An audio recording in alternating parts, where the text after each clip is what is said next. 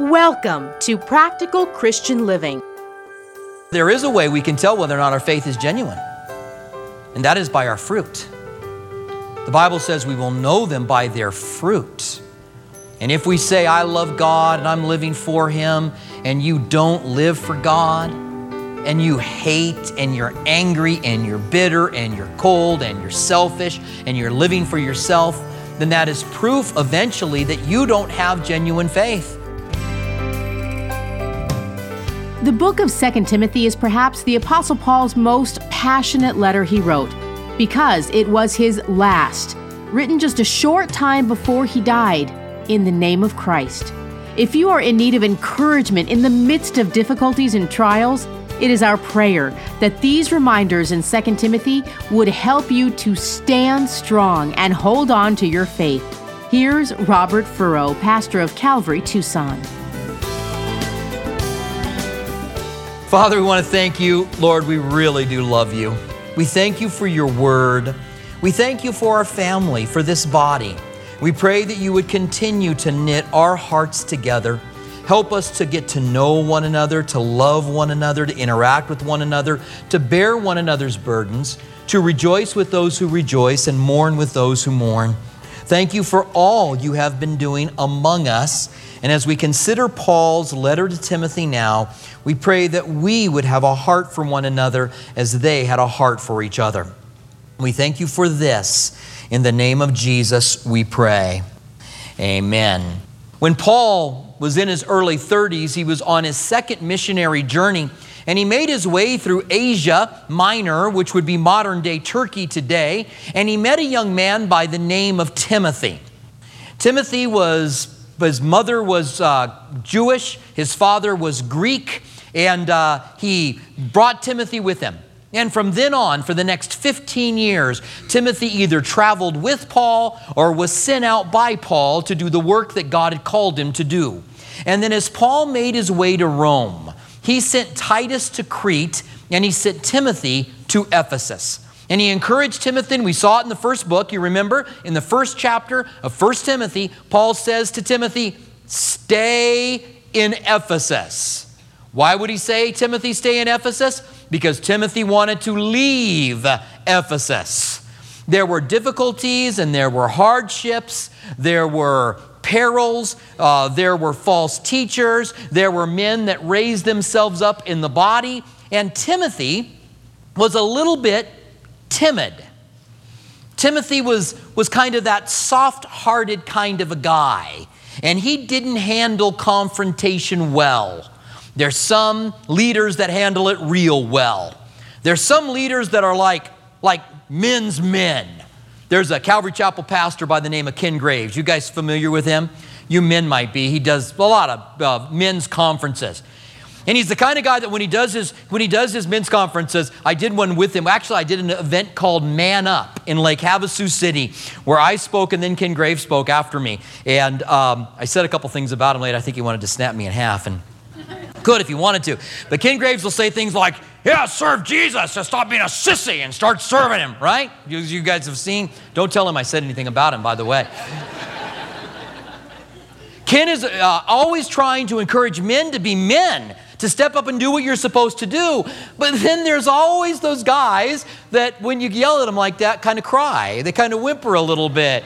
And God not only calls manly men to follow him, God calls soft-hearted men as well. God calls tender-hearted men. And there's a good combination between those who are a little bit more bold, a little straightforward, like Paul. Paul was that kind of guy. Paul never minded stepping up and dealing with an issue. Paul in his letters, he wasn't real tender-hearted when he wrote his letters. John, the beloved, John, the Apostle John, was very tender in his letters, 1st and 2nd John especially. He pleads with them. He loves them. He calls them beloved all the time. He tells them how much he loves them. He's that kind of a guy. Paul's not that kind of a guy. Paul's the kind that when he wrote his letters, you could just sense he was cooking. Just in thought and go again. And that was Paul. Paul was that kind of straightforward guy. And Paul has been teamed up with Timothy, who's more tender-hearted. Now, Paul has gone through his 3 missionary journeys. He has been arrested and brought to Rome. He has stood before Caesar Nero. Nero is the emperor that began the persecution of the early church. Starting with Nero, there would be over 300 years, 6 million Christians who would die for their faith. It is said that Nero fiddled while Rome burned. Whether or not he fiddled while Rome burned, he was happy that Rome had burned. Whether or not he caused it, historians differ on that, but he was happy it burned because he was a builder and he wanted to rebuild Rome.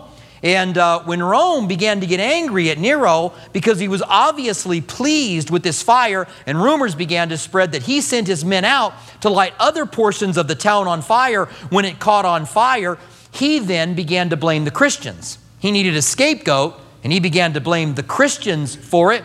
The Christians love fire and they love light, and they got these weird blood ceremonies, and they're always talking about love, and they were odd compared to the pagan Roman world. And so he began to persecute the church. A lot of people connect up when Nero began to persecute when Paul stood before him. Paul goes through 25, 30 years of going out and starting churches and faithfully doing the work of the gospel and traveling and caring and doing all that he's supposed to do. He's then arrested and he is released. Some believe that he went to Spain. We know that he went to Europe and he brought the gospel again to several other places. He was then rearrested and he was thrown back in prison in Rome. When he was in Rome the first time, he was under house arrest. The second time that they arrested him, they threw him in the dungeon. They threw him in the deep, dark, dank dungeon. And there, he wrote the letter of 2 Timothy. It was from that place, imprisoned for his faith, imprisoned for sharing Christ everywhere that he had went, and what Paul kind of knew, but didn't really know, what Paul sensed, you can tell by what he writes in this letter, is that this would be the last letter that he would ever write. In fact, 2 Timothy is called the dying letter. It is the letter that he wrote before he was beheaded. He would stand before Nero again, and Nero would sentence him to death, and they would take Paul outside of the Roman city, and they would take his head off of him. Some believe that it was only a few days after he wrote this letter. What we do know is that it could have only have been a couple of months, probably just a few weeks after he wrote this letter, that Paul's life was taken from him. And there's no doubt as he writes this, he's hopeful that Timothy's going to get there to him. He knows he's in prison for the long haul this time, because he writes to Timothy and he says, I need you to come before winter, and I need you to bring my coat. He's down in that prison cell and it's cold already, and he knows it's going to get colder. And so he says, bring my coat with you, bring my parchments, bring my books. He needed something to do while he's there in prison.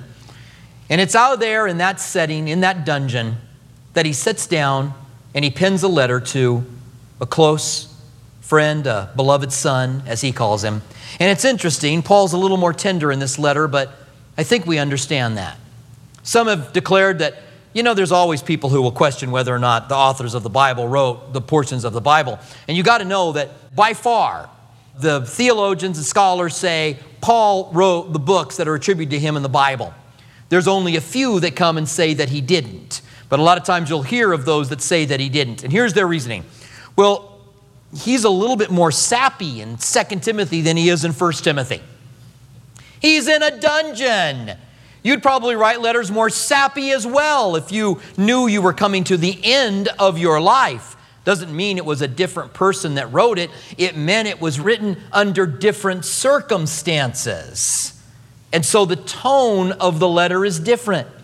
And so he writes, Paul, an apostle of Jesus Christ by the will of God, according to the promise of life which is in Christ Jesus. He starts off his letter, as much of the Paulinian letters are started, Paul, an apostle by the will of God. It is God who calls us. It is God who empowers us. It is God who places us. And we do what we do by his will. Paul knew that. He's not an apostle because men have voted him into being an apostle. He's an apostle because God has called him to be. And then he says to Timothy, a beloved son.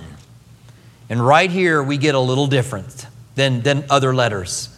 Paul starts off not with the normal apostle authority, But he starts off, beloved son. The word beloved there is a very tender word. A word that Paul doesn't use a lot in his writings. He already gets tender with him. To Timothy, a beloved son, grace, mercy, and peace from God our Father and Jesus Christ our Lord. Again, this is typical Paulinian introduction, but he adds mercy. Grace and peace is usually how Paul begins them, but in this one he adds mercy. He seems to become more merciful as he gets older. That's kind of the way things go anyway, isn't it? You know, we have our first child and we're pretty hard on them. By the time our third or fourth or fifth child comes along, we don't even care. And by the time we're a grandparent, we just want to spoil them, right? We do, don't be too hard on them, we'll say. And your kid will look at you and go, are you the same person that raised me? I mean, don't be too hard on them. Remember how hard you were on me? Paul, as he's facing death, is more merciful. He says in verse 3, I thank God whom I serve with a pure conscience, as my forefathers did, as without ceasing I remember you in my prayers night and day. I love that term, a sincere conscience, or a pure conscience. I serve God with a pure conscience. Are you sincere in your faith? Are you pretending? Are you sincere in your relationship with Jesus? Or somehow are you just letting people around you think that you are when you're really not? No good ever comes from pretending. No good ever comes from hypocrisy. Acting one way and really being another. I really think that we got to have a pure heart, pure and a sincere faith, pouring everything out to God, living for Him with everything that we have. And he says, I have a pure conscience and I serve Him with a pure conscience. And then he says, I remember you in my prayers night and day. Now that's how Paul ministers. They can lock you away, but they can't stop you from affecting the lives of the people that you know, because they can't stop you from praying. No matter what they do to you, they cannot stop you from calling out to God for those whom you love. And so he says, God's my witness. Day and night I pray for you, greatly desiring to see you, being mindful of your tears. Paul is moved by Timothy's tears when he had left him. And he says that I might be filled with joy. Paul's in this dungeon. And he thinks of his friend and he wants to see him. He remembers his tears and he wants to be filled with joy by seeing him. He says, when I call to remembrance the genuine faith, again, note genuine faith. He knew that Timothy's faith was genuine. There is among Christians a genuine faith and there is a pretend faith. And how do we know whether or not you have a genuine faith or a pretend faith? Well, God has given me a gift. And by looking out over the body, I can tell who's genuine and who's not. So I'm going to point you out. And I'm not going to tell you whether it's genuine or not when I'm pointing. I'm just going to have you stand. And then I'll tell you afterwards whether you're genuine or not. I'm not doing that, right? Nobody really had fear. Did anybody really fear that I was going to start pointing people out? You, stand up. No, I'm just kidding. That'll give you a startle. Oh, what? However, there is a way we can tell whether or not our faith is genuine, and that is by our fruit. The Bible says we will know them by their fruit. And if we say, I love God and I'm living for Him, and you don't live for God, and you hate and you're angry and you're bitter and you're cold and you're selfish and you're living for yourself, then that is proof eventually that you don't have genuine faith. Paul knew Timothy, and because Paul knew Timothy, he was able to speak of the genuine faith that he had. May you have genuine faith. And if somehow you have been pretending and not living by genuine faith, may God touch your heart today, that you would live for Him with all genuineness. He says, when I call to remembrance the genuine faith that is in you, and note this, which first was in your grandmother Lois and your mother Eunice, and I am persuaded is also in you. He says the faith that you have, Timothy, was passed down to your mother from your grandmother. It has been said that faith is better caught than taught. People see Christ in you and they learn from you. There's nothing better than we can do for our children than to live Christ in front of them.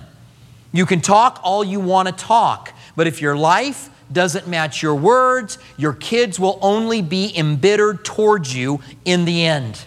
But if they see Christ in you, if they see your faith, if they see the genuineness, if they see the sincerity, then they are going to come to Christ eventually.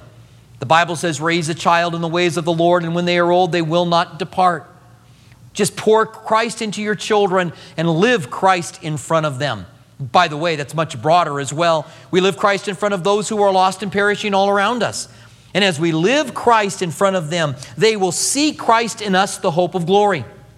You may be mocked for being a Christian. You may be laughed at for being a Christian. But at least in our day, that's about where it ends. We're laughed at, we're mocked, but they were being killed for their faith. As I said, the persecution had just started. Paul is about to be beheaded, and that's part of this persecution that comes from Nero. Nero would dip Christians in wax, hang them upside down, and light them on fire in his garden. It is said that Nero would light thousands of Christians on fire and then ride his chariot naked through the garden like some kind of madman. The faith that Timothy had that had come down from his parents was now in him, and the faith that we have can be passed on to the people that are around us. He says, therefore, I remind you to stir up the gift of God which is in you through the laying on of hands. They had laid hands on Timothy and they had prayed for him. And they had asked God that he would gift him. Timothy, no doubt, was a gifted teacher. Timothy, no doubt, was gifted in some other areas. I don't know whether he had the gift of discernment. I don't know whether he had the gift of prophecy. I don't know whether he had the gift of evangelism, the gift of teaching. He probably had because he was a pastor, because he was a teacher. He probably had the gift of evangelism. But there were some gifts that Timothy had that he was letting lie dormant. If we don't use the gifts that God's given us, then they lie dormant and need to be stirred up. We need to, in boldness, use the gifts that God has given us. He goes on to say, for God has not given us a spirit of fear, but of power and love and a sound mind. Why is it that we would let a gift that we have received lie dormant? If you have the gift of evangelism or you have the gift of prophecy, what would it be that would cause that to lie dormant? Because you're afraid. God didn't give us a spirit of fear, he goes on to say. You're afraid. I can't go and tell that person, hey, I believe God gave me a message for you. What if they don't believe me? What if they reject it? What if they laugh at me? I can't go tell that person about Christ, but yet you have the gift of evangelism. The gift of evangelism is an interesting gift because all kinds of different people get it.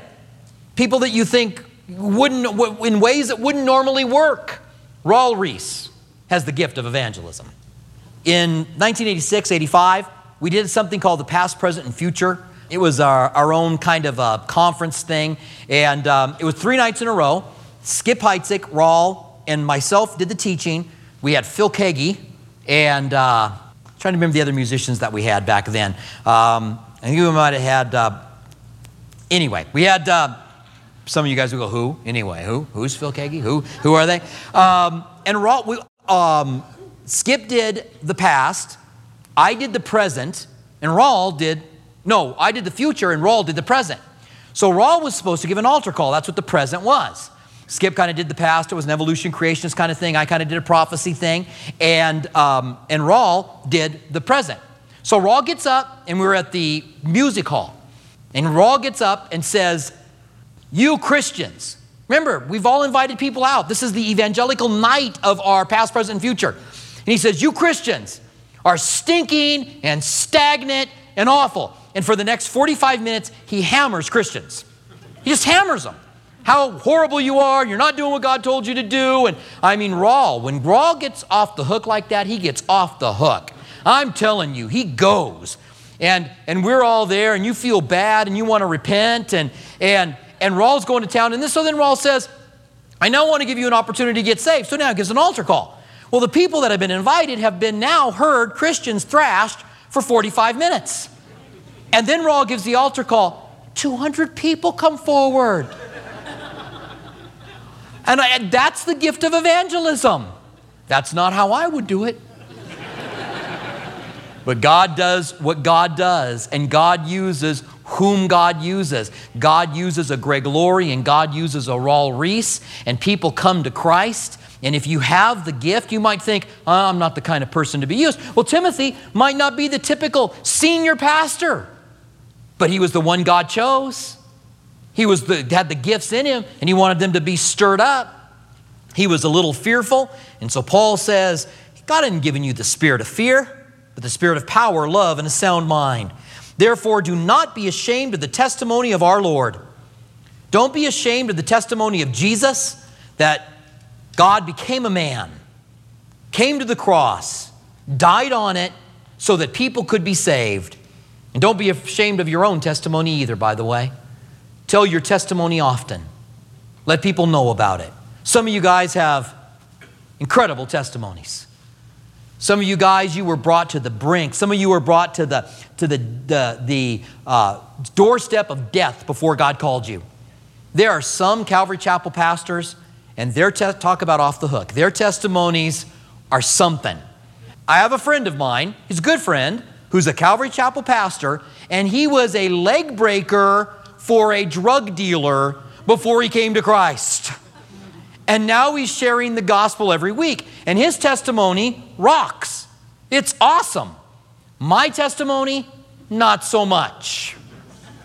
You have a testimony, I was a leg breaker for a drug dealer. I ran a strip club. And then there's me. I went to church my whole life. Thought going to church would save me, but somebody told me I needed to invite Jesus in, so I did, and I got saved. It's not a very dramatic testimony. But I'll tell you what, every time I share it, it's moving and it's powerful. Because our testimonies are powerful. Don't be ashamed of your testimony. Do your kids know your testimony? Man, you know, the testimonies we could tell, the ways we came to Christ, the things God did to bring us in. And listen, you don't need to lie about your testimony, okay? Don't go out and embellish it and make it sound like you were a whole lot worse than you really were. Just be honest about how you came to Christ. There's something powerful in that. The Bible says, and they overcame him by the blood of the Lamb and the word of their testimony. By the blood of the Lamb, not because somebody read that verse and began to plead the blood. You guys ever heard that? When you have somebody has a demonic thing going on in their life, so somebody else pleads the blood over them. The first time I ever saw somebody plead the blood, it was so bizarre. I was shocked by it. At one place, they used to growl over people and called it pleading the blood. Literally, rad, rad, rad, rad, rad, rad, rad, rad, rad. What are you doing? I'm pleading the blood. Okay. Another place I was at, and this is more common, I plead the blood, I plead the blood, I plead the blood, I plead the blood. They chant that. They just got this poor guy that's having some demonic activity in his life. They got him in a chair. I plead the blood, I plead the blood, I plead the blood, I plead the blood, I plead the blood, I plead the blood, I plead the blood over that guy. It's not what that verse is saying. It says we overcome him by the power of the blood because the power of the blood forgave you your sins. And that set you free from Satan. If you have been forgiven, if all of your sins are forgiven and you are clean and holy and pure before God, what can Satan do to you? You have overcome him by the power of the blood and by the word of your testimony. Spiritual warfare is telling our testimony. Let people know. Tell your testimony often. Learn how to tell your testimony, and there's something powerful to it.